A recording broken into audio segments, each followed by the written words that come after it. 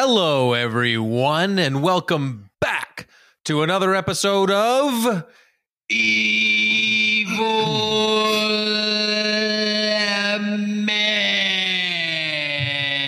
Men.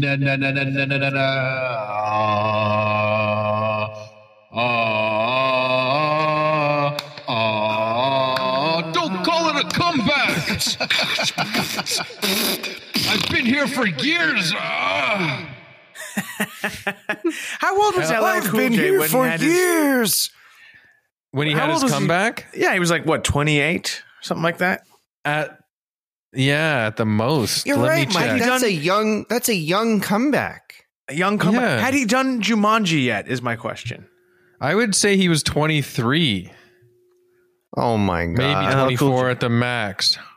James, you could call yourself LL Cool J because you know No, what it he was means? freaking 22. During That's Mama bullshit. said knock you out. Mama. LL Cool J was in James, Jumanji? why don't you call yourself LL Cool J too? or the Canadian LL Cool J? I think so. James, you know what LL Cool J stands for. I Ladies hope, don't love you? Cool James. So why don't you call yourselves Maple LL Cool J? That's what I'm saying. Yeah, I am. Oh, good with you're it. the Canadian LL Cool J. Yeah. Oh. Actually, Oh. Can I, then I'm here's- the Canadian Eazy-E. oh, well, wait. No, I don't want to be the Canadian Eazy-E. here's what it Toys. was. Toys. He's in the movie Toys with Robin Williams, not Jumanji. Right. Well, you made a mistake. I certainly did. Here's He what was I still would, in his 20s during Toys, I'm sure. Sorry, in my- James. We're on Zencaster today, everybody. That's why it's It's the episode where we all talk over each other, and it's never been better. Zencaster. In my case, LL Cool J would stand for Listeners Love Cool James because it would become my podcast name. And interestingly, most of our listeners are men. I don't know that we even know that. But it's good. I'm ML Cool C. Men love Cool Chris. And I am HLMB. Humans love Michael B. Nice. I'm this HJ Cool J. Handjob Cool. Jizz. Don't call it a comeback. I've been getting hand jobs for years. It's a guy who's getting his first hand job for a long time. Don't call it a comeback. Is this your And first you're- hand job? No. And in the video, you're in a boxing ring just like LL Cool Yeah. J getting a hand job. Have I had a hand job recently? No. But I used to all the time, and I'm starting to again. Yeah. I'm back. Getting a hand job. It's like a 40-year-old guy who hasn't gotten a hand job since he was like in his teens or 20s. Yeah. Zip, unzips his pants. Whoop, hand goes around the erect penis. Oh, don't call it a hand job comeback. I've been, you know what? It's been a long time since I've seen a boxing match that ended with hand jobs. Yeah. Speaking of, I think Different era. Yeah, the Floyd Mayweather Conor McGregor one did a few years ago, but prior to that, I think it was Tyson Buster Douglas. So In the they're Nintendo rare. game, Mike Tyson's Punch Out, that was how you defeated Mike Tyson. If you made it to that, like the final stage of the game. Right. It was As the Little way Joe. you had to give Yeah. him. Oh, and remember the old Nintendo controller and you had to tap that A button? I think A was the hand Yes. job button. And you're going, my thumb is killing me here, jerking off Mike Tyson. yeah. Yes. I remember that theme carried on into Excite Bike and Super Mario Brothers as well. Yes. Yeah. Yes. Yeah, an Excite Absolutely. bike. You get extra points if you jerk off while you're riding the bike. While you go for jumps, you jerk up before you land. Last episode was excellent. But Mike, I'm going to give you a little peek behind the scenes. Our whole podcast is about peek behind the scenes, in my opinion. Absolutely. We're very bare naked on this podcast and on our Discord. But I want to say that Mike was like, maybe we should try to not do Talk dick about stuff dicks. right off the top, and then this Maybe one we just shouldn't came begin back. each episode with I- 27 minutes about our dicks. Maybe that would be, I know where Mike- you're coming from, but we really just rocked it with the HJ. And you know what? I love Mike. He's a wonderful guy. I disagree. I disagree. I think we should talk about dicks as I think we should feel it. Whatever we're feeling. I know what Mike's saying though too. But it's at the same time, undiscovered it's country always of funny. comedy. It's the last subject that anyone has ever joked about, and we're the first ones. But the I bet penis really people- is the taboo. But I bet people listening are just going, ah, ha, ha. These guys not going, really? Dicks again? I might switch over to Stop Podcasting Yourself, which is also a great podcast, and they should. But you know what I'm saying? Yeah. Yes. Okay, so there you have it. We're recording remotely today because Mike may have been exposed to some Winnipeg-style COVID when he was in Winnipeg. Yes. Mike, Showed did up you with test your ass? Did you test your ass nastiest type today? of COVID. What's that? Did you test your ass? I did. I tested my ass. It's a new type of test for COVID, and it was negative. But what happened is that I was in Winnipeg over the weekend, Winnipeg, Manitoba, the crown or the jewel in Canada's crown of cities. And then I was there for the Winnipeg Comedy Festival, had a great time. And then I hung out with old comedy friend Darren Springer. We caught up. It was nice to see him. I snuck him into the after party. So he was around all the comedians there. You must. And That's then a yesterday, real baller move, Mike. Baller move, yeah. I'll sneak you into the after party. Just come Yeah. on. I'm Balazzo. don't- I can get you in, dude. I was like, "Don't worry, baby, I'll sneak you in." And then Okay. he posted on Instagram yesterday a curious image of a COVID test with 2 lines, and he said, "If you've been around me in the past week, you might want to test yourself because I just got COVID." And so we couldn't meet up in And you person. were around him, like right in his face. Yes. Yeah, and we shared a milkshake damn, Mike. with one straw, and My milkshake brings all the viruses to the yard. and so we could not meet in person to record Evil Men because of the fear of disease. Well, James and I have such busy lives that COVID would screw us up for us. So thanks for, but and it's got I like don't want to get COVID from Mike. And I don't want to get it from my old friend Darren. And I hope Darren is doing well. I hope he isn't having too hard of a time with Mr. C.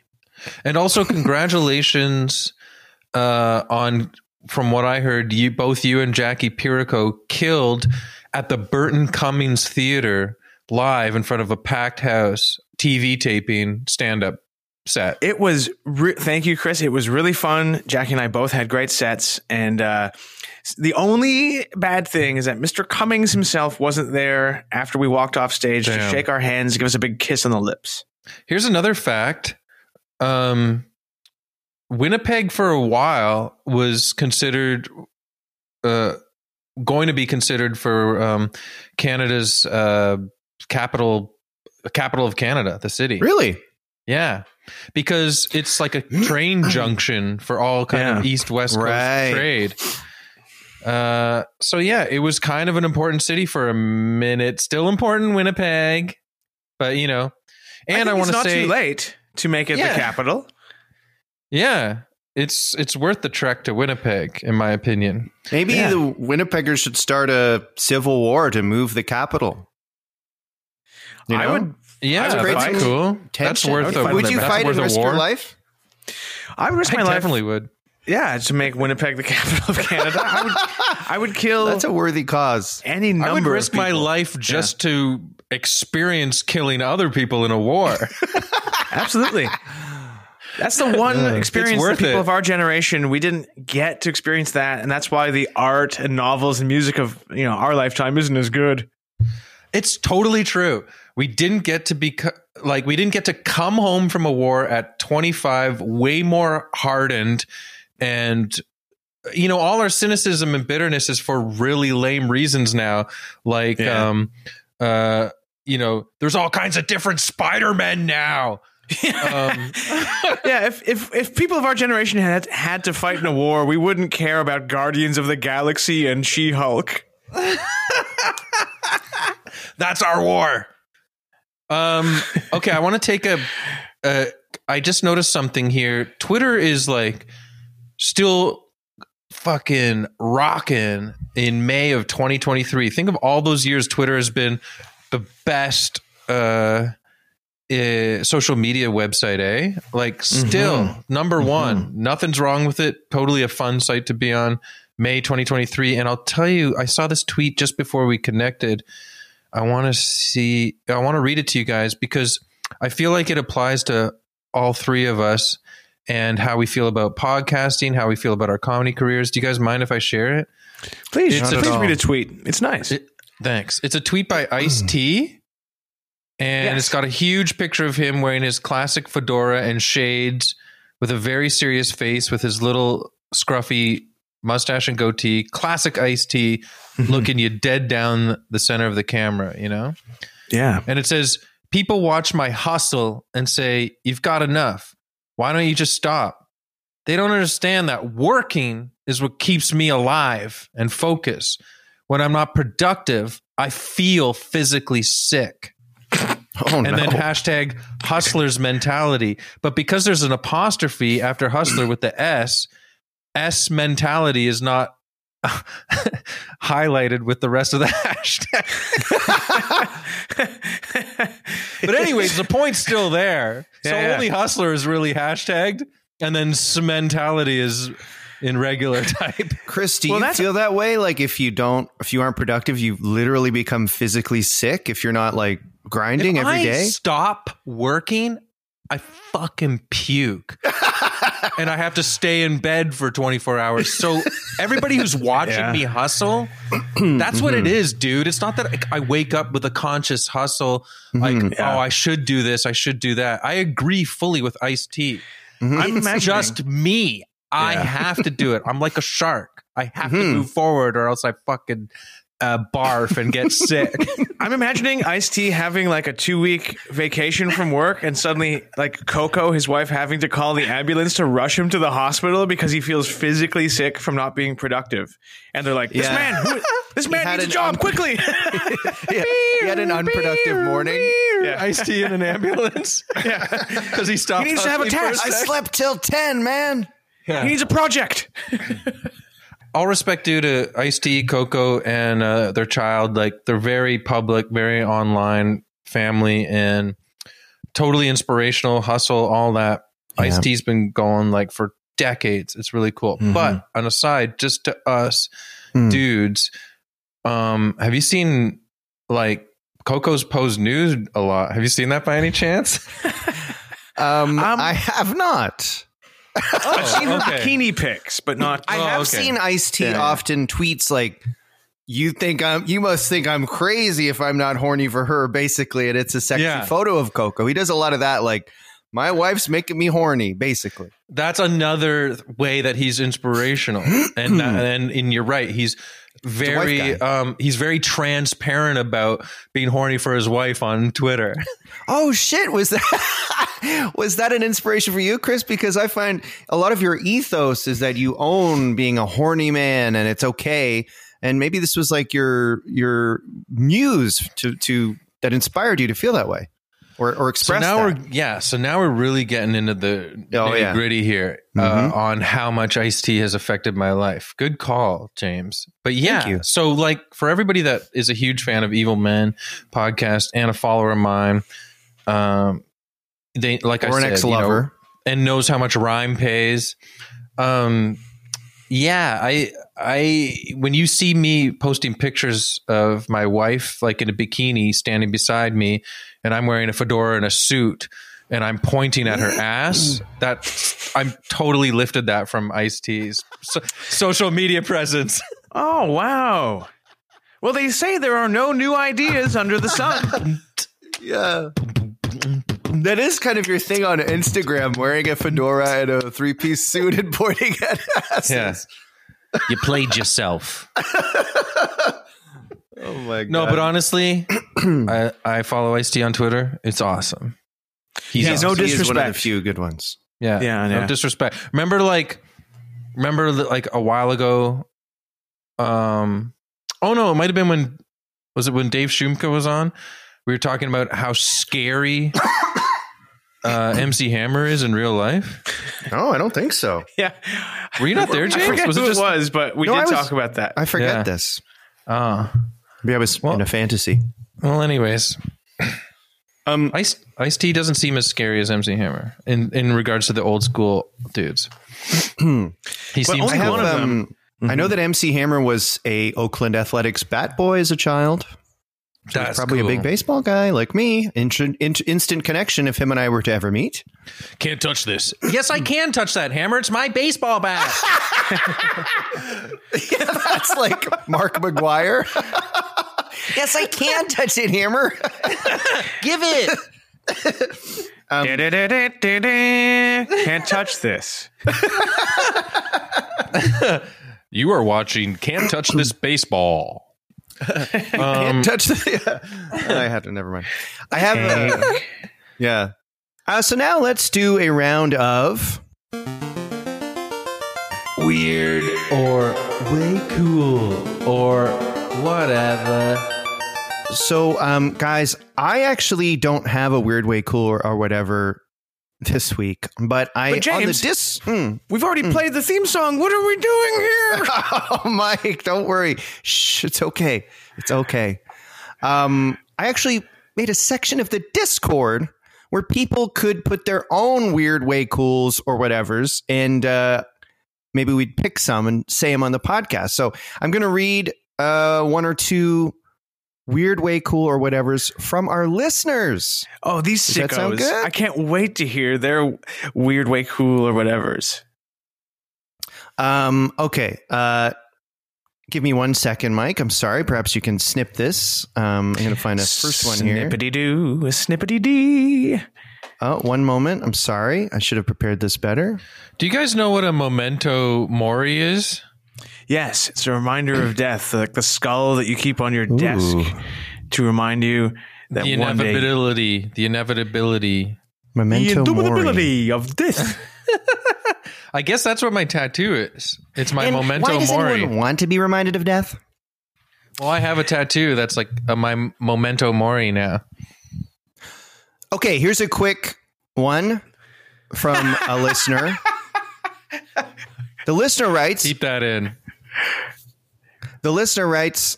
What's the this name? is What's the name? Well, I don't know if I should say their names. Okay. I mean, are I they all can't. fake handles? Are they handles or are they real? I mean, it's a fake handle. Yeah. Let's hear the fucking handle. The listener writes, "This is terrible. I found a wallet on the street on Danforth. Instead of returning it directly, I chucked it in the library return box, hoping the librarians will take care of it." Is that weird? Way cool or whatever. That's a good one. That's a really good one, I think. You found a wallet and you're like, I don't want to deal with this. So you put it in the library return box. I think that's, it's definitely not the most moral thing, but I think that's cool. Kind of.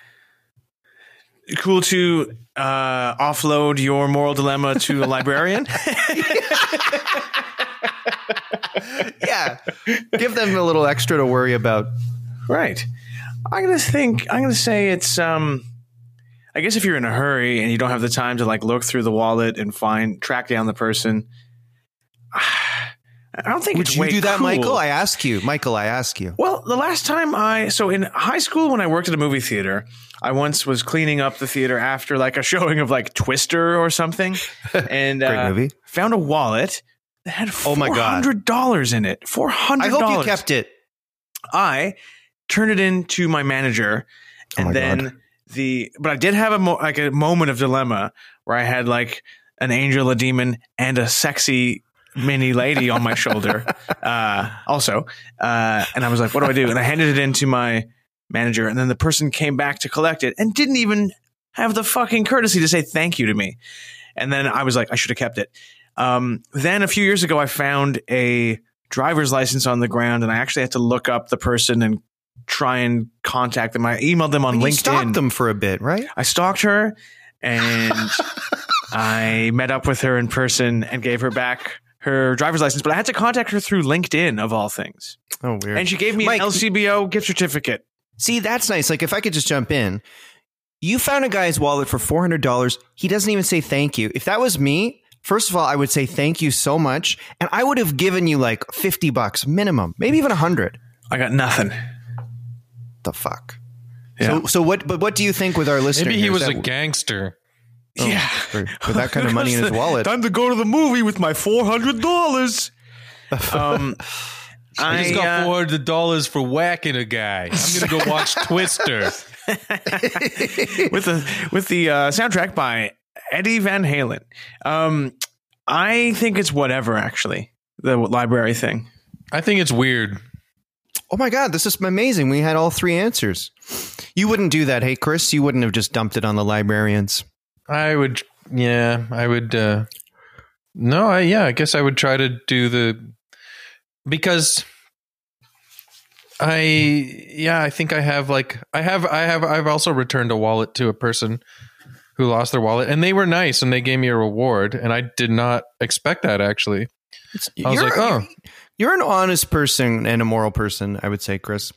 I've found, I think I've mentioned this before, I've found money just scattered on the street, and you spot it and you have this thrill moment of like, I could take that money. Granted, the money was blowing around by a person who was just recently shot in the head, right, James?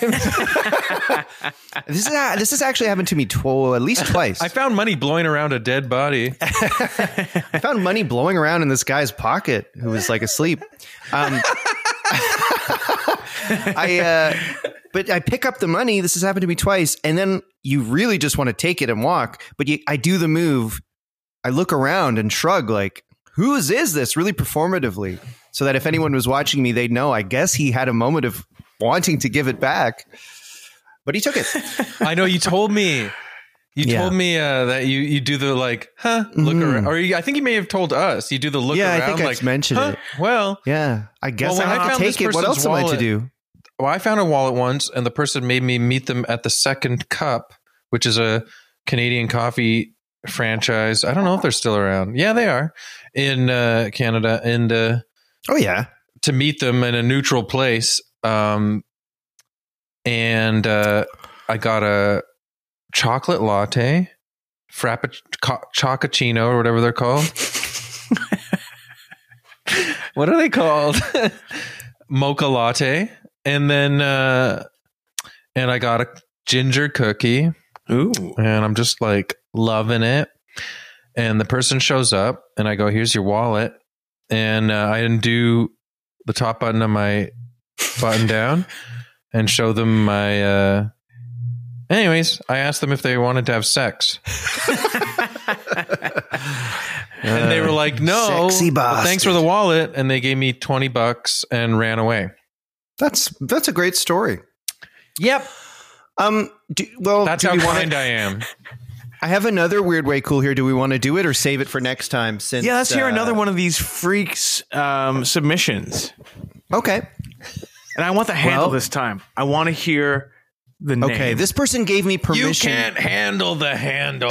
This person gave me permission, so I feel comfortable saying it's our friend Ennis, who is on the Discord. So I'll read what Ennis wrote here. It's a bit long, so I might truncate it a little bit. But truncate it, please.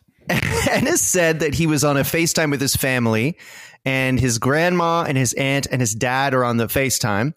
And he told them that he was considering a vasectomy. Wait, sorry, who was on the call?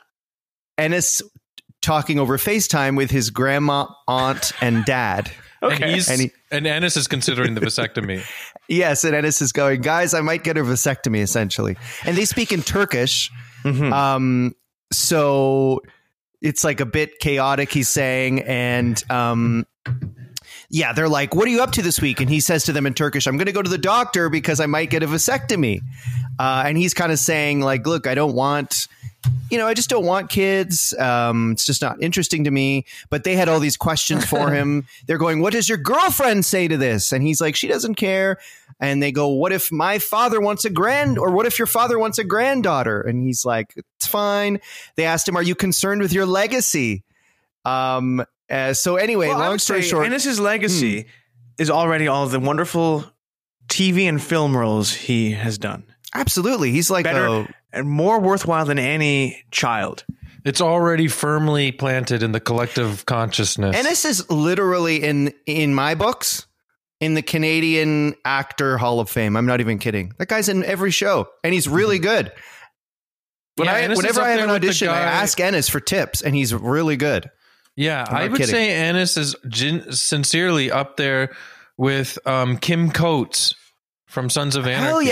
Hell yes. Imagine a Kim Coates, Ennis Esmer, like, I don't know, buddy cop movie or something, or just they're in a show featuring together. The Evil Men guys in great roles too. Come on. You know what? Ennis loves us. He loves the pod. He's a big time actor. Why doesn't somebody out there put us in a show with Ennis? Because he's a star and he likes us. We all have good chemistry. I'm actually mad at Ennis now, like his family is. What about your legacy, our legacy? Ennis, help us. Yeah. Think about us for once before you think about a vasectomy. And by the way, I just looked up the Turkish word. And also, Ennis is a very generous patron subscriber, FYI. No, don't. I don't want you to sugarcoat this, James. I just want to say, I also looked up the Turkish word for vasectomy. It's very interesting. It's vasectomy.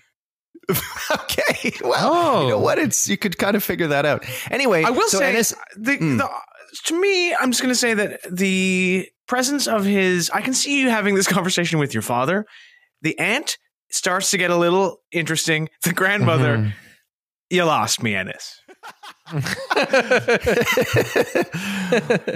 Yeah, grandma, aunt, and dad. Yeah. So some Mike, things we don't tell grandmother. So Mike, you're on. I might get my scrotum cut open, Grandma.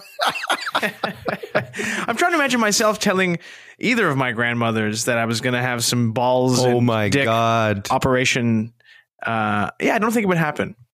Yeah, I think it's a bit weird, Ennis. I apologize. I love you, buddy, but maybe the whole, like what Mike's saying, the whole family. I'm not sure if I would. I just be like, this weekend I'm probably going to go for a walk outside. It's like, hey, how you doing? How's Toronto? Not bad. I might get a vasectomy. Can I say something too? You can. I have about amongst 5. I maybe have 5 fans for my stand-up comedy. But I have a bit about having a vasectomy that I did for my Crave special, which Crave has tucked in the corner of their little streaming service there. Captain Bones, about getting a vasectomy. And I did get a vasectomy after my 2 daughters were born. And I had kids. And your dick has never been better. Like, I just say that as your friend since. It's genuinely, post vasectomy is the best sex life I've ever had. Because all that shit's gone now. All that, and worry. I don't even know about that. It's just the vibe I'm picking up. It's really good. Well, they did add a few inches to my penis while they were down there. There was about 5 people looking at my penis and scrotum for about 3 hours in a hospital. No, but I want to say, I don't know how I stumbled upon it, but going back to goddamn Twitter again, I saw like hardcore American conservatives saying that you're not a real man if you get a vasectomy. It's like that's dumb. It was so fucked up. Like, I'm so sick of these people and their goddamn moronic, stupid ass fucking brains. Yeah. Your Vaz deck friends, your choice. Yeah. So anyways, I'd say go for the vasectomy, Ennis. I'd say weird for the Zoom call, but go for the vasectomy and party, dude. Can I say one thing? Afterwards, after about 2 weeks, you can party forever. I think you should party forever, Ennis, but I will say, if you're going to talk about it with your grandmother, aunt, and father, you got to bring them to the hospital to watch the operation too. You got to follow through. You know what? I think find Ennis getting a vasectomy should be like, it's like, you know, when you kill someone on death row with the electric chair and the people get to watch from that room. Yeah. It should be like that, but your legs are open towards the window of the people seated, like your family members. Sorry, James, I cut you off. No, not at all. I know Ennis to be extremely honest and upfront and frank in a good way.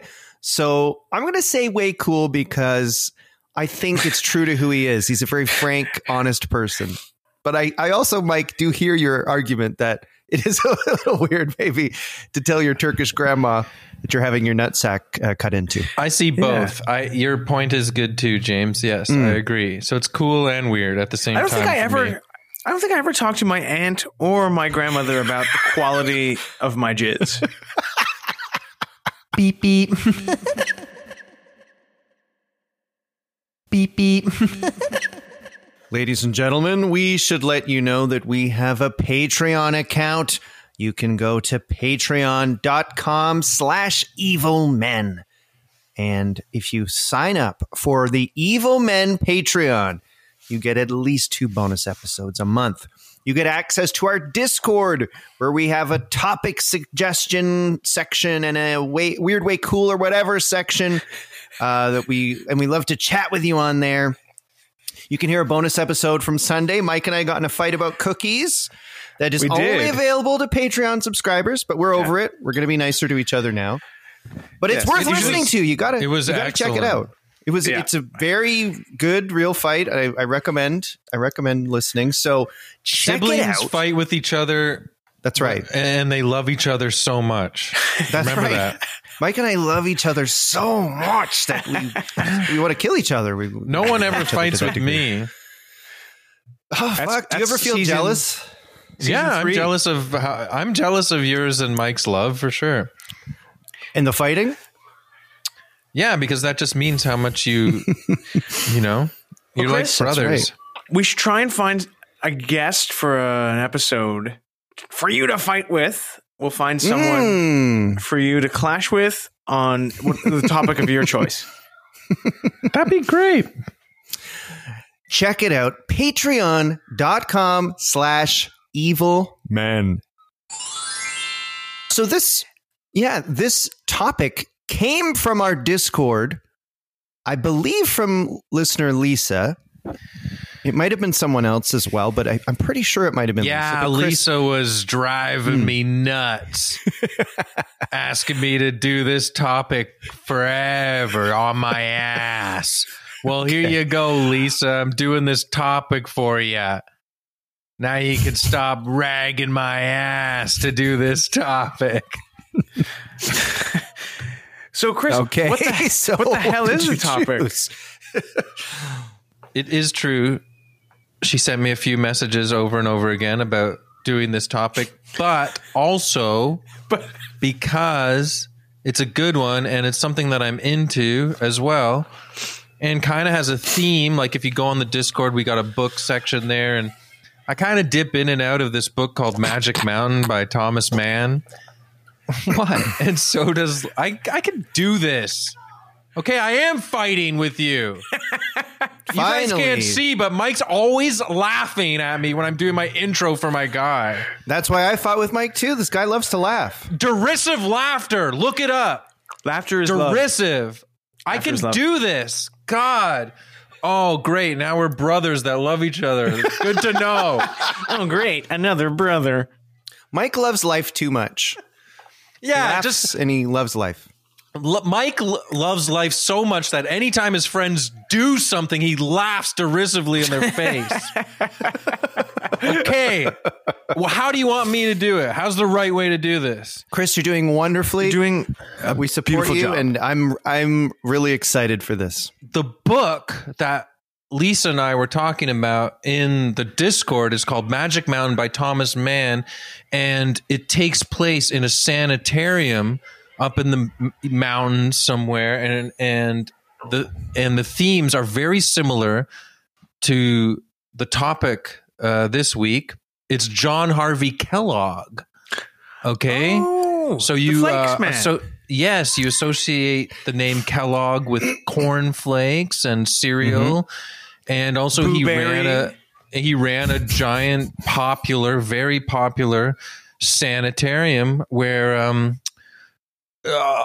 well-off people would go and take the cure, as it was called, and rest up and do that. So yeah, it's John Harvey Kellogg. Do you think, Chris? I was going to say the Kellogg Sanitarium. Is that the sanitarium that they're talking about in the Metallica song, Sanitarium? I think it is. Yeah, I think that's where Cliff Burton went for a while when he needed to take a shit. He hung out with the Snap, Crackle, and Pop guys. Sanitarium. The Snap, Crackle, and Pop guy. Were they elves? I think they're humans, aren't they? They're I elves thought they that were come out of elves. your ass and go, your colon is clean. Is Tony the Tiger an elf? Or is he a man? It Did says Snap, tiger Crackle, in and- his name. Did Snap, Crackle, and Pop have like romantic partners or wives? I think two of them were married. One was a widower. Wait, who? Oh, yeah. Snap, Crackle, and Pop. I'm looking them up. I think it was like Pop's wife died during childbirth, and Crackle's wife died crossing the street with her children. A bus hit them. Yeah. And Snap was a bachelor like Ennis who got a vasectomy. That was a really weird cover for a while on that. Like there was the box of Snap, Crackle, and Pop Rice Krispies, and it showed him getting a vasectomy. And the two other men grieving. Yeah. And the doctor who was operating on his scrotum was saying in a thought bubble, Snap, Crackle, and Pop, as he's as he performed the vasectomy. Yeah. Wasn't very appetizing, I have to say. But That was also when they made Rice Krispies in the shape of testicles that would just pour out of the box into your bowl. Yeah, you're supposed to pretend they're Crackle's nutsack. Snap, Crackle, Pop, Rice Krispies, never have a kid. So, Well, do you want to know the about Kellogg him? guy is that's what the movie Road to Wellville was based on, right? I remember watching that in the 90s. There's a lot of connections there. I'll get to it later, but yeah, The Road to Wellville is loosely based on John Harvey Kellogg. So if you've seen that movie, which is I think it's a pretty fun movie. and I Ferris really Bueller like, plays him, right? Ferris Bueller plays Kellogg. Ferris Bueller plays a client. Or like a patient that goes because his wife wants to go. It's Anthony Hopkins who plays JHK. Yeah. But I'll tell you a bit about John Harvey here. His parents were devout farmers. They were Millerites. Have you guys ever heard of Millerites? No. Millerites were run by a Baptist minister named William Miller. And they believed in the second coming of Christ. And he was coming... Millerites believed that the second coming of Christ was going to be in 1843. So they were all psyched for that. They sat around in the bleachers eating popcorn, waiting for Christ to come back. Darn it. He didn't come back. Then they go, you know what? I meant 1844. My calculations were wrong. Honest mistake. Yeah, Then 1844 comes along. They're sitting there with their popcorn and their Diet Cokes, kind of like the people in the theater watching Twister, Mike. And except imagine no Twister screens. Darn it. He didn't come back again in 1844. So this kind of splinters the Millerites, and they go off and they start a people called the Seventh-day Adventists. Have you heard of those guys? Oh, yeah. I think I have. So they're like Ellen Harmon White was a co-founder of the Seventh-day Adventists, and they were very they kind of believed that Christ did come, but some people missed it or something. I don't know. It's stupid. But anyways, so John Harvey Kellogg's family became Seventh-day Adventists. He was one child out of 16 siblings. Whoa. Okay. Yeah, 16. That's too much. His father should have got a vasectomy at some point. Yeah, 16 MFing children. Or at least John Harvey do the pull-out method. Yeah, I know. 6 of the children eventually died. Not eventually as in I think they died as children. Right. But I guess anyways. everybody eventually dies. Yeah. Everyone that I'm talking about today eventually died. It's so sad. So John Harvey Kellogg, he was really they saw a lot of potential with him at a young age. in the Seventh-day Adventists religion. And they got him to learn this printing aid that they used to help spread the Seventh-day word. And he became the editor of their magazine while he was still a teenager. And Seventh-day Adventists, they have a strong emphasis on health.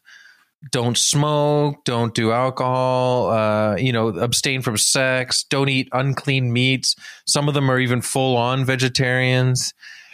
Taking care of your physical form is the best way to get close to God. That's what they believe. So, all that. Even some of them were like, even spicy food is bad.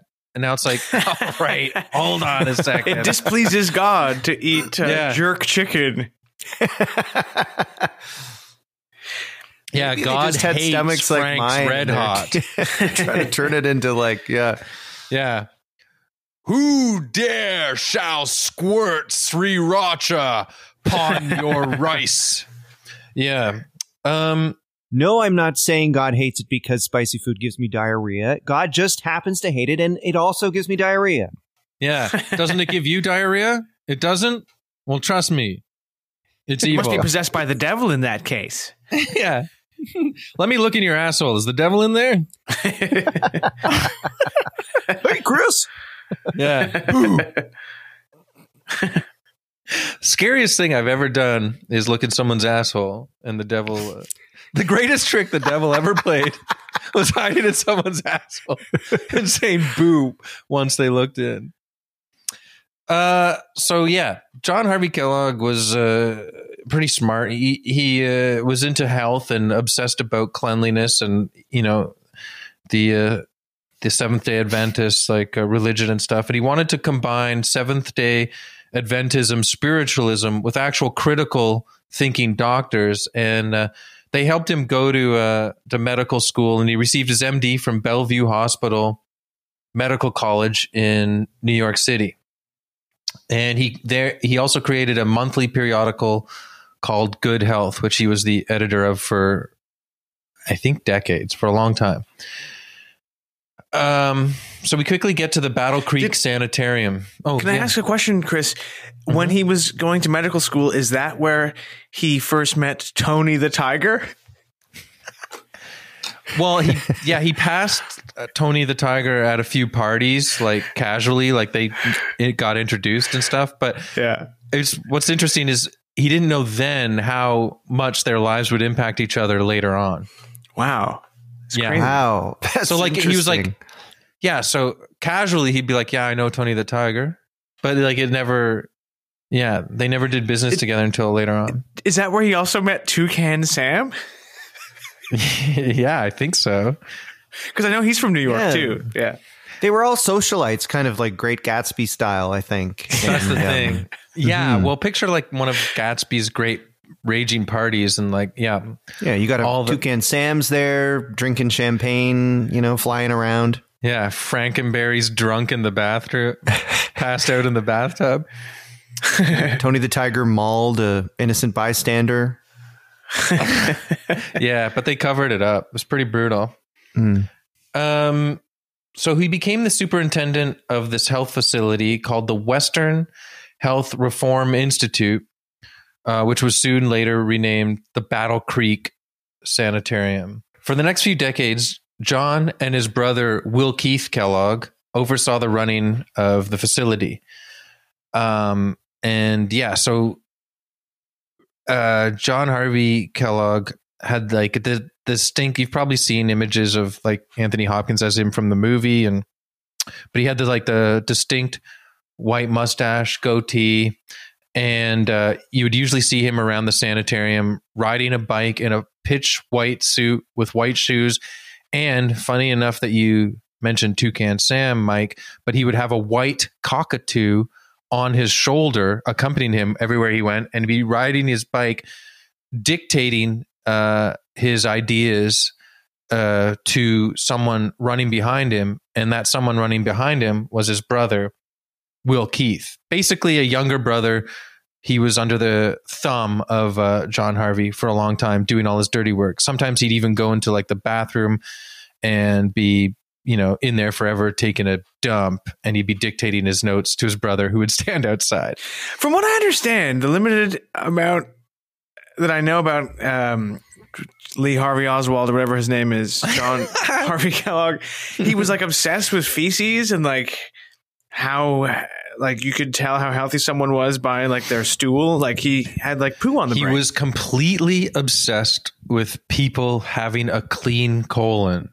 Yes. And some of the practices that happen in the sanitarium, which we are about to get to, are obsessed with cleaning out that damn colon. You're right. He thought so interesting. He didn't want any toxins sticking up there. Yeah. It's so interesting, like we talked about with L. Ron Hubbard and Dianetics too, like these kind of early days self-help things that may I don't know how scientific the Kellogg thing was, but the Dianetics wasn't at all. But it's interesting that, just like now, people, self-help and sort of unorthodox health stuff is very popular. And it's just interesting that it was then as well. People really want to find like a new way, a new thing that's going to change your body, make you healthier, make you happier. And that's beyond just the regular, hey, you get exercise and you eat well and whatever. Well, I was listening to this podcast the other day about this, and it was interesting because they compared him sort of like in modern times, like Dr. Oz and like Deepak Chopra are sort of similar in the sense that they've genuinely got bona fide credits as doctors, but they're open to, and sometimes detrimentally, obviously, to new far out ideas. So it's like this combination of like they actually have credentials, but then want to push themselves further to find out there treatments, etc., that can cure things. And I'm not even sneering at that. Like I do that too. Totally. I've looked up stuff for my stomach and it's like, it's just, interesting. No, I totally rub a raw onion on my asshole so raccoons don't sniff it while I'm sleeping.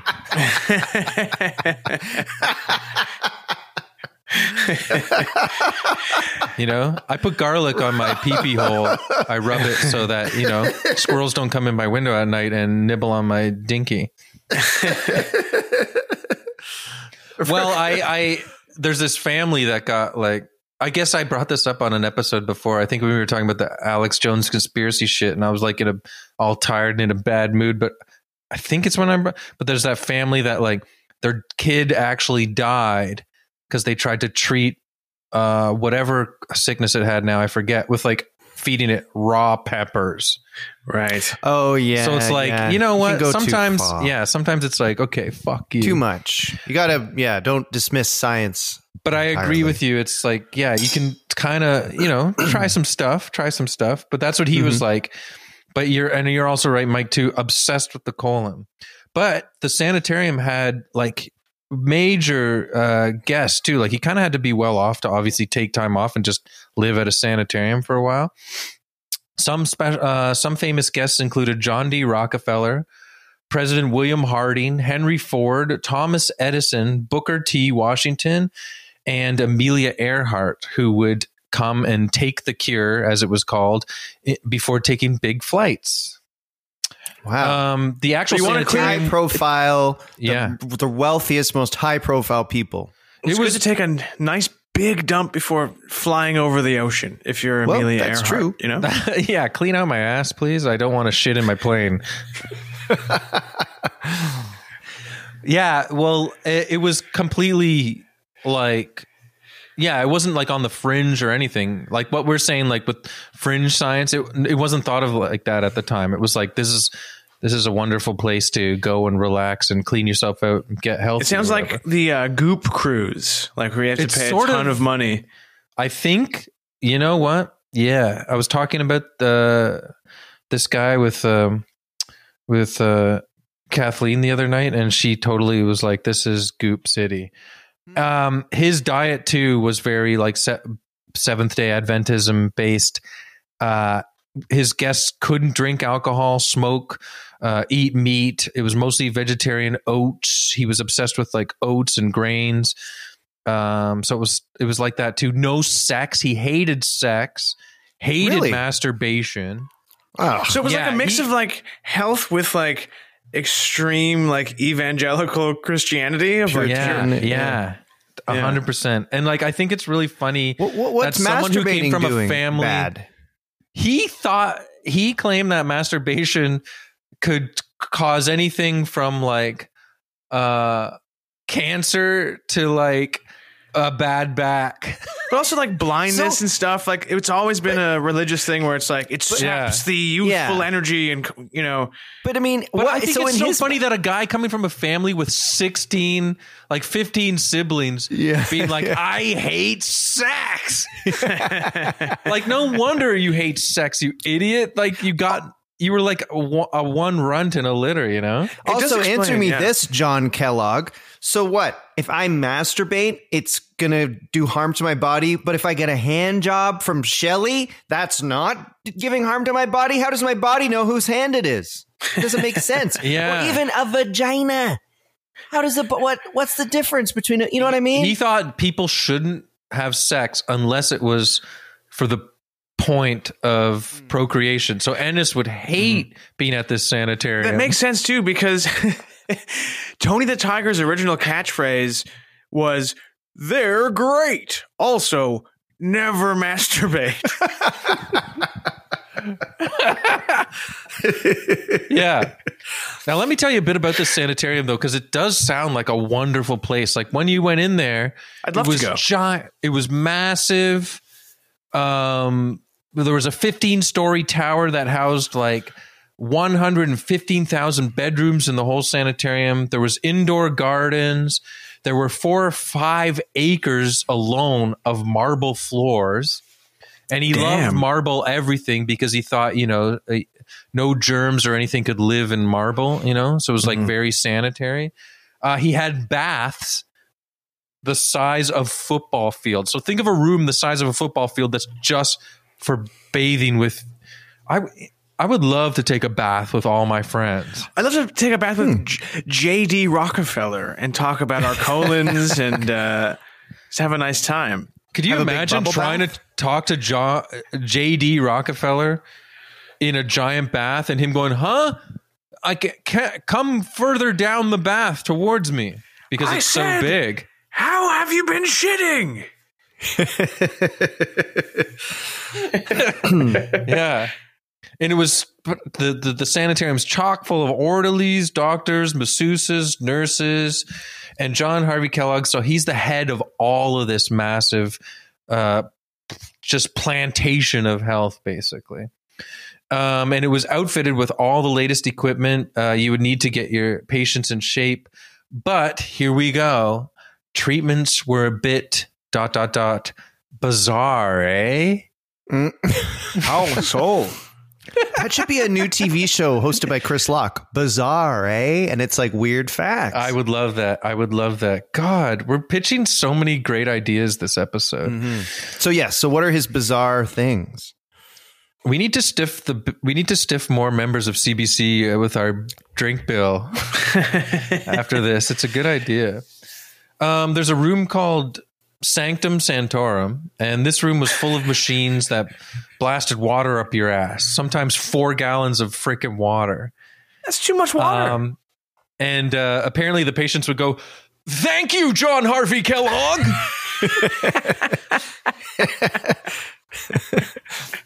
Thank you. So he would also give yogurt enemas. So he would take a quart of yogurt, feed you half of it through your mouth, then shove the other half up your ass with a tube. Really? Yeah. Are you going to try that, James? I guess. I don't know how much that worked. I don't like this. That visual is really upsetting me. Well, if yogurt up someone's ass? Well, if like yogurt comes out of your ass after it's been shoved up there, how do you know that it helped? I don't know. He had this chair that I thought was really funny that you sit in it and it shakes you. and slaps you with a paddle. Thank you, John Harvey Kellogg. Just being jostled this way and that. You know, in the 50s and 40s, they had those machines where you'd sort of lean your bum up against a kind of strap that would vibrate. You know, yeah, he had that. Like he had all these. I was going to say, was that his sort of? I don't know if that one was his invention, but he had all that stuff, like everything that would shake you, like a machine that would punch the fat of your stomach. Did he have a machine that would bully you and call you names, call you ugly? Yeah. But he also Kellogg thought you were supposed to have 4 bowel movements a day. Oh my God. Yeah, he got this research from watching apes. Yeah, 4 bowel movements, you recommend it. Yeah, you should have 4 bowel movements a day like an ape. Also, guys, don't you think if I'm going to have a yogurt enema, at least make it fruit on the bottom, eh? Blueberry or something? Yeah. But yeah, one thing that I also wanted to say is everything was marble, like I said, because he didn't think germs could stick to it and stuff. But wouldn't you love to live in a marble palace with your friends? Like the 3 of us living together in a marble palace? That would be cool. Marble is very hard, though. You know, if we tripped, right, it'd be easy to break a wine glass. Yes. But it would be cool. Do you think I should live in a marble palace with you guys and leave my wife and children? Yeah, we could just bathe and shit all day and shoot yogurt up our asses. And I'm genuinely not joking. I know that we've had a few. I think I'm inspired by the Ice-T's tweet or something, but I'm really hustling in my mind today.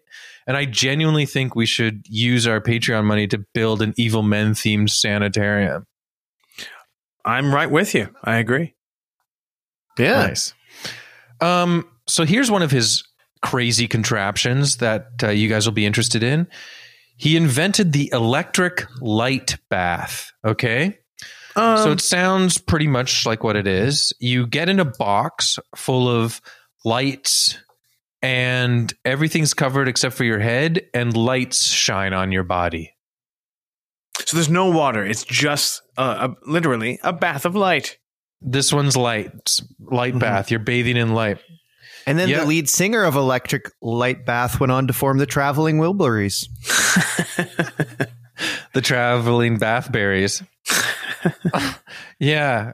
Apparently the yogurt enema was really excellent at getting rid of Wilburys in your ass.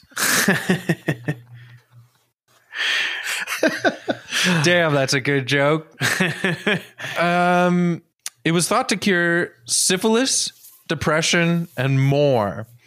He would also use electricity to try and cure tuberculosis and lead poisoning, and he would sometimes even electrocute people's eyeballs to treat ocular disorders. Okay. So he's just throwing everything at the wall, seeing what sticks, what works, you know. Yeah. He's making people shit 4 times a day with enemas and electrocuting them. Yeah. Now, Doctor, I love how you feeling? How you feeling, Henry Ford? To be honest, Dr. Kellogg, I love that you squirt yogurt up my ass and that you make me shit 4 times a day, but I don't like when you electrocute my eyeballs. And I also love the cereal. He made the electric machine himself using like an old telephone or something. Wow. So, you know, he's got hobbies. Was anyone ever injured during any of these questionable sort of treatments? The funny thing is like, I did tons of research on him, like different YouTube videos, articles, podcasts, and I never once heard about like him being sued or anybody. Yeah. So I don't know. So yeah, everything seems like the patients put up with it, but it is, when it came to the electrocuting the eyeballs, I was like, okay, eyeball, you fucked up the eye with electricity. It's got to be, right? But I never heard any boo about it. So I don't know. I guess it was like a mini Zap? I have no clue.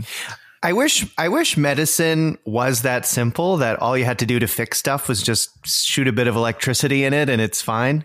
They really did think that for a long time. Yeah. The benefit of electricity, right? Electroshock therapy. Yeah. You gotta, there's no way this guy wasn't shooting electric bolts up everyone's fucking asshole as well. He couldn't keep out of the ass. Yeah, I know. He's obsessed with it. He didn't want you to have sex, and he wanted to live in your clean ass.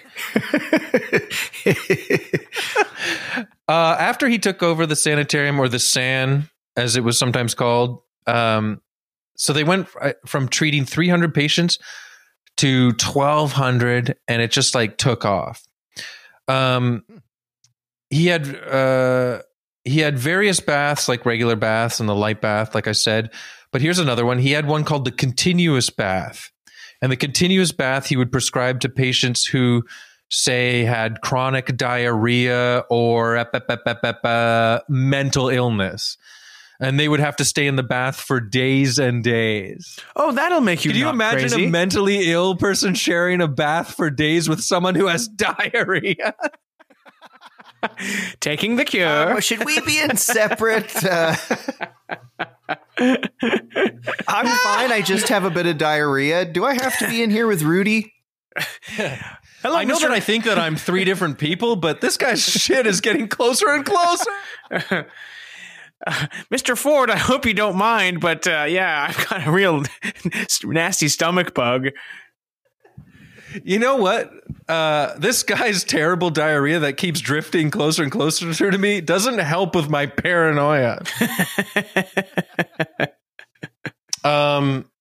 Yes, like I said, Kellogg hated masturbation. He despised it. He called it the solitary vice.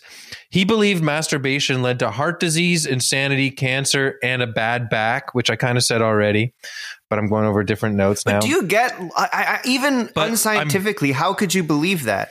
It doesn't make sense. Why would it be different than sex? Yeah. Like, it's just a different thing rubbing your penis. I mean, everything's bad for your back the older you get. James, I would have loved to have seen you debate Mr. Kellogg about, like, I wish I could have debated him. The right to masturbate. Yeah. And it's like, it could be like on... It just doesn't make sense. Pay-per-view. How does your penis know the difference between a vagina rubbing it or your hand? I get what you're saying. I challenge you, Mr. Kellogg. I get what you're saying. It's like, you're not going to get these diseases from using sex for procreation. Yeah. So why would you get them any other time? Like, yeah. From masturbating? Yeah. I don't know.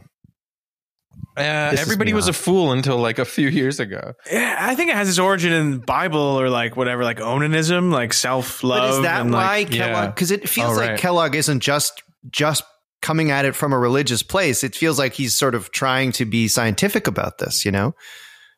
So it's not just that it's morally wrong, like it physically. Anyway. Yeah, I think honestly, the hardcore religion like burned his brain since day one. Mm-hmm. Being basically like, a prized child of the Seventh-day Adventists since he was a youth.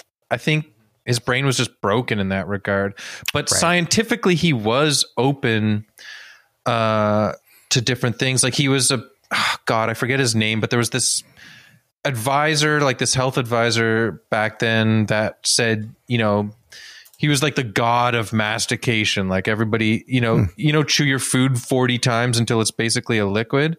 Apparently Kellogg was a huge proponent for that for a long time, but then realized once you've ground every morsel down to nothing, you're kind of losing the benefits of the fiber once you swallow it. So he changed his stance on that. So he was weirdly open-minded in regards to certain health things. But yeah, I feel like the sex stuff especially is like, I think it's personal, his own personal dementation and connected to the religion. But yeah, so I brought back up the masturbation stuff again because this is where it starts getting actually fucked after what we were just talking about. So he was a huge proponent for boys being circumcised without anesthetic. Yowza.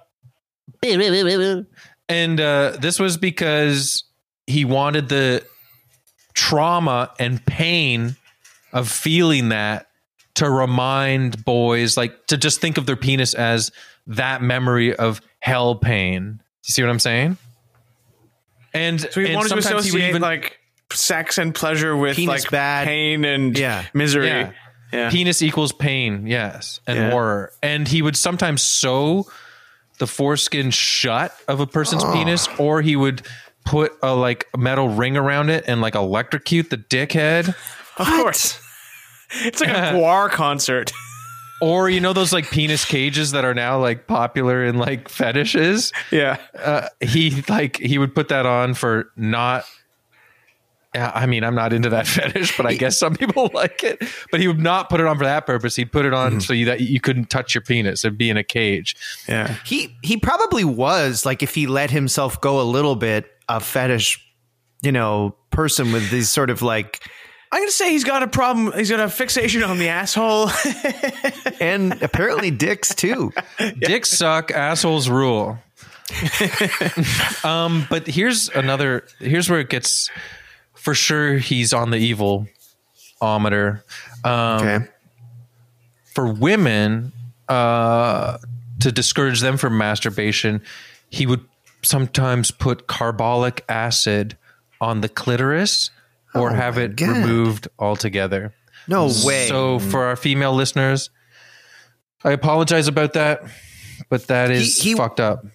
He would do that to people who came into his sanatorium or whatever. And here's another thing. He married his wife, right?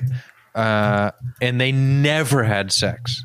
Never. He never consummated the marriage, never had kids, but adopted or fostered at least over 40 children. And so I feel like, from like listening between the lines of like the stuff I was watching about him, I think he fucking experimented these beliefs on people on top of like, you know, doing it at the sanitarium. That's really horrible. That's definitely the first point in this episode where I've gone from like he's just kind of a funny idiot to like, oh, that's really, really dark. The more I tell you, you will realize it goes beyond wacky. Damn. Yeah. He was extreme when it came to sex and abstinence. But let's take a quick breather and talk about breakfast. I'm hungry. I'd like a bowl of Kellogg's. So he's obsessed with nuts, grains, and all that fucking shit. And so Kellogg and his brother Will were around when breakfasts were at their most unhealthiest. Breakfast back then was basically leftover meats and potatoes reheated in pans with the congealed fats. Maybe you'd cook some oatmeal, but it was mostly just like leftover dinner. People didn't think it was that important. Grain-based foods weren't as regular. In 1888, Walt Whitman wrote that indigestion was the great American evil. In fact, gastrointestinal stress was so common, they used the word dyspepsia to describe it. I'm sure you guys have heard of that. So dyspepsia was a big thing around this time too. So that also could have maybe fueled his obsession with gut health. So anyways, the brothers created something called Protos, which was like a proto veggie burger made out of nuts and such. It's like he thought protein was really important. And so the first thing they invented was called Protos. Then the brothers created Granula, which is like another granola. It's basically, I was going to say proto again, but it is like proto granola. It's like they would make these like oat bars and wheat like grain bars and then break them up into basically granola. But this other inventor, they were kind of doing what other people were inventing all around the same time. You know, that kind of thing where everyone's getting the same idea around the same time. So they're not the total inventors of any of this stuff. They're kind of like also keeping an eye on competitors and stuff. And someone already had the name Granula and sued them, so they had to ditch that. and they had the rights to it. The Kellogg brothers, like I said, weren't the first to invent cereals. They were basically copying what other people were already putting out there. Here it is. Kellogg's Granula were bars of cornmeal and oatmeal baked and then ground up, which later became granola. There's a legend they created cornflakes by accident when they left wheat berry dough out overnight and it became crunchy, and their flakes, they broke it up into flakes and it became a hit with the patients at the SAN. So there you go. Kellogg let his brother Will handle the marketing of their foods. Will was basically a natural born businessman, while John Harvey's attention was mostly on the sanitarium and stuff. So he let him handle the marketing. Debts were mounting at the sanitarium. The Adventists thought the practices were getting away from their teachings. Will Keith Kellogg wanted to add sugar to the flakes to get more customers into the cereal business. And as John Harvey was against adding sugar to anything, sugar was a poison in his mind. So this really, amongst a few other things, split the brothers.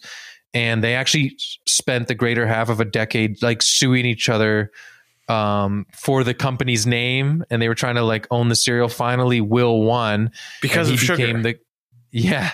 Wow. Sugar and business practices differing in general just because of, John Harvey's like extremism, I think. And also I think Will was like finally like clearly had the business acumen and was finally done being bullied by his older brother, basically. So he got the company, and Kellogg blew up worldwide and is the cereal company that we know and love today. To be honest, I actually had cornflakes today, but they were the Compliments brand, not Kellogg's. So if you're in Canada, you know the Compliments brand. I wonder if they're pretty good too. I wonder if that split off is part of why we don't necessarily have this terrible association with Kellogg's, because it's from the other brother. Yeah, more so than the original.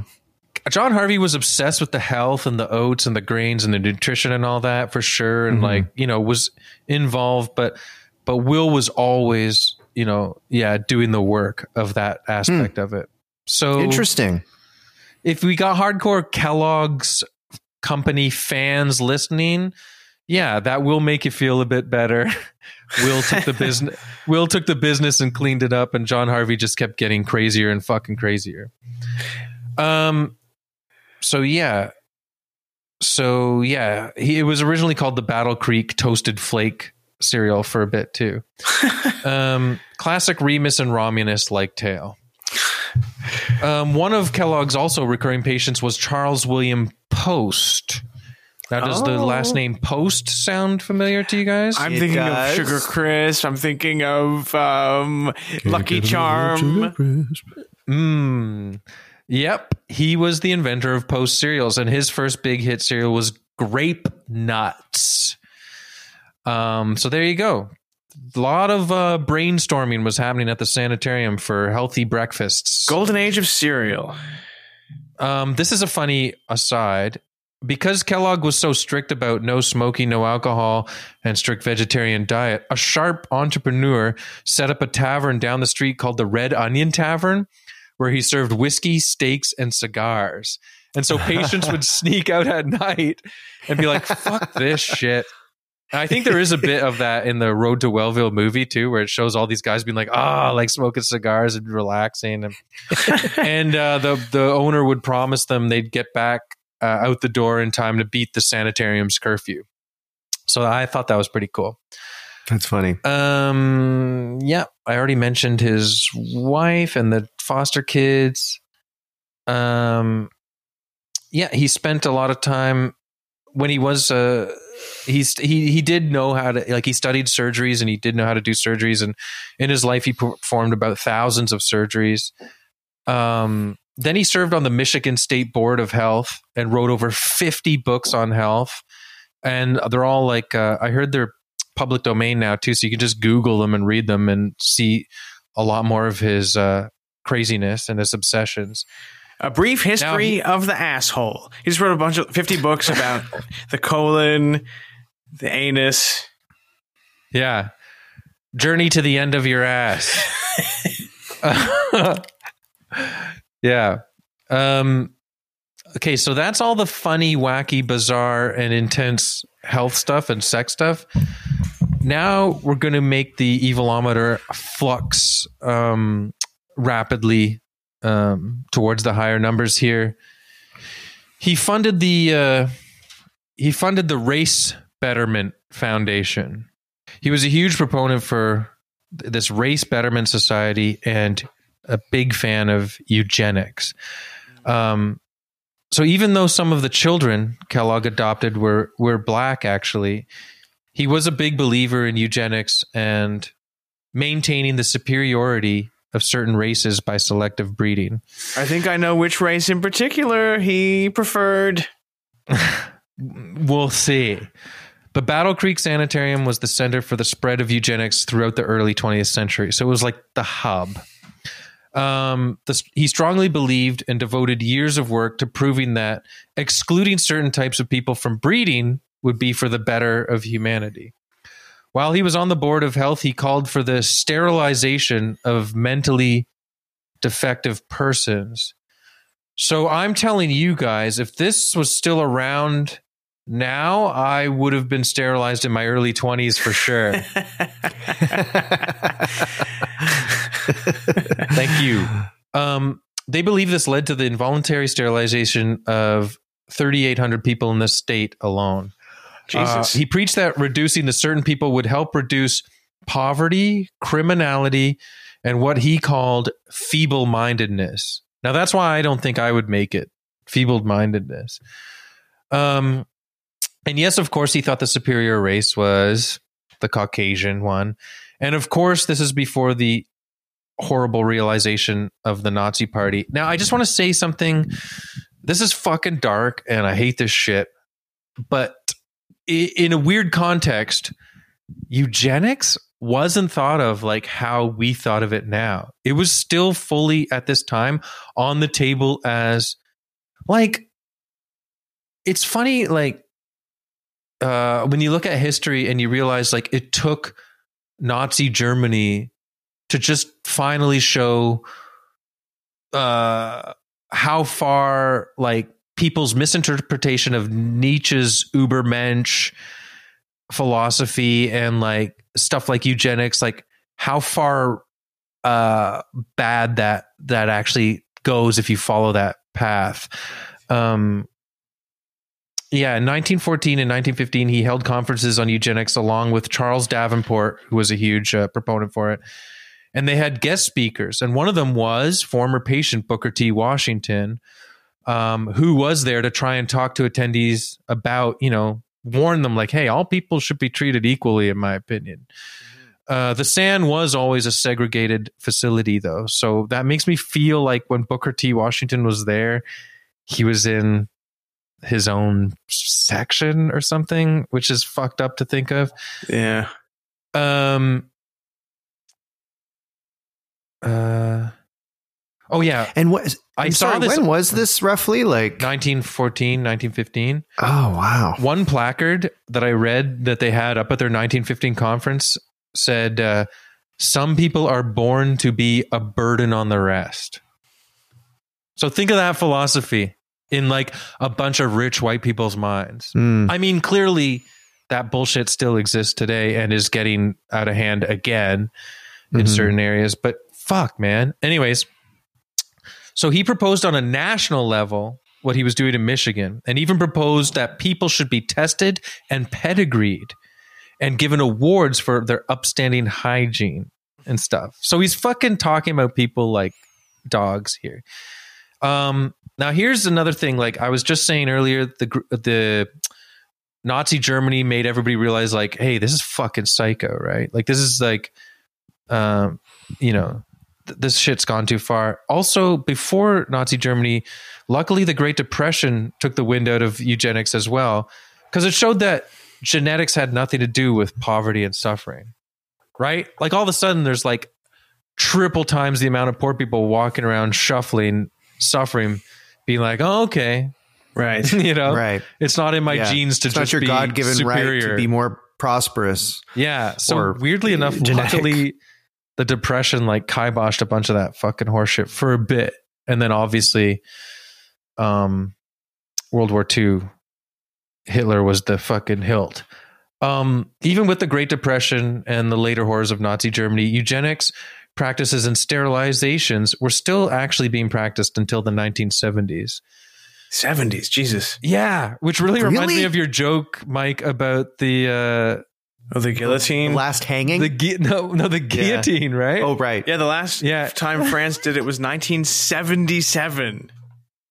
A guillotine person who had your joke is the man getting his head chopped off may have had opinions on Chewbacca. And like wore bell bottoms and like Good God. up your nose with a rubber hose. Yeah. But he died at the age of 91 years old of pneumonia. He told everyone he was going to live to 100. So he didn't fucking make that, did he? His colon must have been gone rotten. Did he die doing what he loved? Zapping an anus? He died shaking his index finger at his penis going, you. And he was still in a feud with his brother when he died. And apparently he wrote this letter saying to his brother, like, apologizing for some of his behavior and hoping they could reconnect again because he was like, dying. And I think his secretary or someone thought that he was above sending that letter. So she didn't. And then he died. And then his brother, when he was on his deathbed, finally received that letter. And literally before he died was like, why didn't anyone show me this sooner? Oh, boy. I don't know why I'm laughing. It's so dark, but he turned to the camera and said, just my luck. Could that not happen to me? Yeah. Whatever the fuck. Damn. So it got dark there for a bit. Really evil, but in a way, I like the twist on Kellogg taking his health and religious ideas to a super obvious fucked up place that got a little out of hand. But luckily that didn't get supported as much as the glory days of his sanitarium. You can almost see his pathology starting in a more normal place, but things that are odd, and see it develop into the hellish place it ended up at.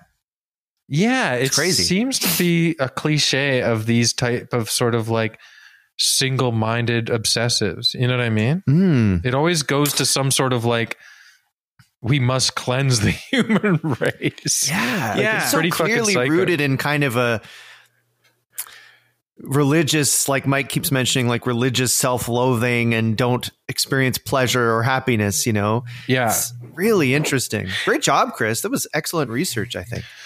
Thanks. Yeah, this one was really exciting. And like I said, check out Magic Mountain too by Thomas Mann. It's not about Kellogg, but it's got some crazy, funky sanitarium stuff happening around the same, like the late 19th century. It's pretty interesting. And check out Magic Mike as well. It's not related, but it's just a great movie. Well, I mean, there's a specimen of some pretty perfect looking dudes. They're eating right. They're shitting nice. I can say that. Very nice. Show us your assholes. Nice work, Chris. Thanks. Well, I guess we're all here in our big bathtub, and the only thing we can do right now is bring in the evilometer. Oh, and look at the evilometer. He's wearing a white lab coat. He's got a white cockatiel. How do you say the name? On his shoulder. Cockatoo. That's a cockatiel. Oh, he's got three little. What are those? Oh, he's saying that he has three little jars where he wants stool samples, one from each of us. Evilometer. I guess we'll do it after we finish recording, guys. Yes. Yeah. Well, what score do we give John Kellogg? I'll give him a 6. Myself. He sounds like he was like Dr. Oz. I mean, the medicine was still not. It was like it's sort of in the Stone Age in comparison, but he was like half trained doctor and half like snake oil salesman, Religious lunatic. yeah, and religious lunatic, just trying crazy stuff that wasn't based in fact. And then the eugenics thing is not good, and he was obsessed with the asshole. I do think it's funny though that in the end we grew up thinking of the name Kellogg, associating it with just like sugar, Frosted Flakes, Rice Krispies, Kids characters. And marshmallows. Mhm. Whereas he must be in hell going like, no. So I'm gonna give him a 6. Very good. Mike, this might be the first time ever I think I'm going to give a higher score than you. Whoa. I think I'm giving him a 7.1. Whoa. That's really high for someone who didn't kill anybody, probably. But to me, it's the mutilation. Oh my God. It makes me sick. Yeah, I don't like What that a either. horrible. Well, you didn't mention it. I forgot. I think he's horrible stuff. And, up to then, like we said, it's kind of funny. Like, I mean, it's weird that he thinks you got to, his obsession with getting all the poo out of your butt, but it was funny at that point. But at that point, it crosses a line. And then, of course, eugenics too. Yeah, 7.2. Okay. For me. I'm actually going 8. Whoa. Yeah. And like, it's weird because the idea of a sanitarium, I love. And also doing this research, I was re-inspired. Like, I got some health issues that I got to be mindful of myself. And so it made me be like, oh yeah, maybe I've made some, I can cut back on some of I've been letting things slide lately. And so it kind of re-inspired me to be health conscious again a bit more. And I like that aspect of this world. And I'm such a sucker for like late Victorian into early Edwardian history. I think it's such a funny ass, bizarre, crazy time for Western, like humans at that time. But the eugenics, it's like, man, I fucking hate that shit so much. Obviously, it's like, it's not just personal. It's like most people, reasonable people, understand what a psychotic thing that is. It's so evil and so cruel. And like you said, like the mutilation and stuff. I just think that I'm giving him an 8 because even though he may have had good intentions in his mind and think of himself as like a scientist, it's just too dangerous. It's too dangerous. I hate that shit. So yeah, I would say even unaware unto himself, he was evil. Damn, dude. Harsh words, but I think appropriate. And I'm glad his brother took the cereal and ran with it. Put sugar and marshmallows. Are you guys cereal eaters? Do you guys like cereal? I never buy it. I don't usually eat it. I'll have oatmeal, but that's like the only. It's not really cereal. I like a cereal sometimes for dessert, like end of the night. A sweet cereal. It's kind of fun. You know what? There's this cereal called Alpen, which is it's like 44% fiber. And if you eat that at night instead of in the morning, it's way better because it's in your system digesting. Wake up and go, hello. Yeah. Goodbye. Hello. Goodbye. Hello, my poopy. Goodbye, my poopy. Well, great, amazing episode, Chris. I really like that one. Thanks. Chris, we should mention before we go, you're in Montreal this weekend. Yeah. Any Montreal listeners, Tim, Gilbert, and I on Saturday at 7 p.m. at Theatre St. Catherine are doing our Two Draculas shtick. Mm-hmm. It's very funny. Excellent. If you've never seen it, do yourselves a favor, Montreal. Go see the Two Draculas, or I guess as they'd call it, Le Deuxième Dracule. And we're gonna be like having such fibrous diets, so we're gonna be in great shape. Perfect. Yeah, that's good. That'll be good to know. Mm-hmm. And I also wanted to mention, I really thought that was fun reading listener submitted weird, way cool, or whatever's. So submit any on the Discord, or if you're not on the Discord, you could DM me and I'll try to see it. Nice. Michael, anything for you? Well, I'm going to be watching season 3 of Happy Valley soon. Okay, excellent. So we'll look out for Michael doing that. And yeah, I guess that wraps it up. All right, guys, that was another great episode of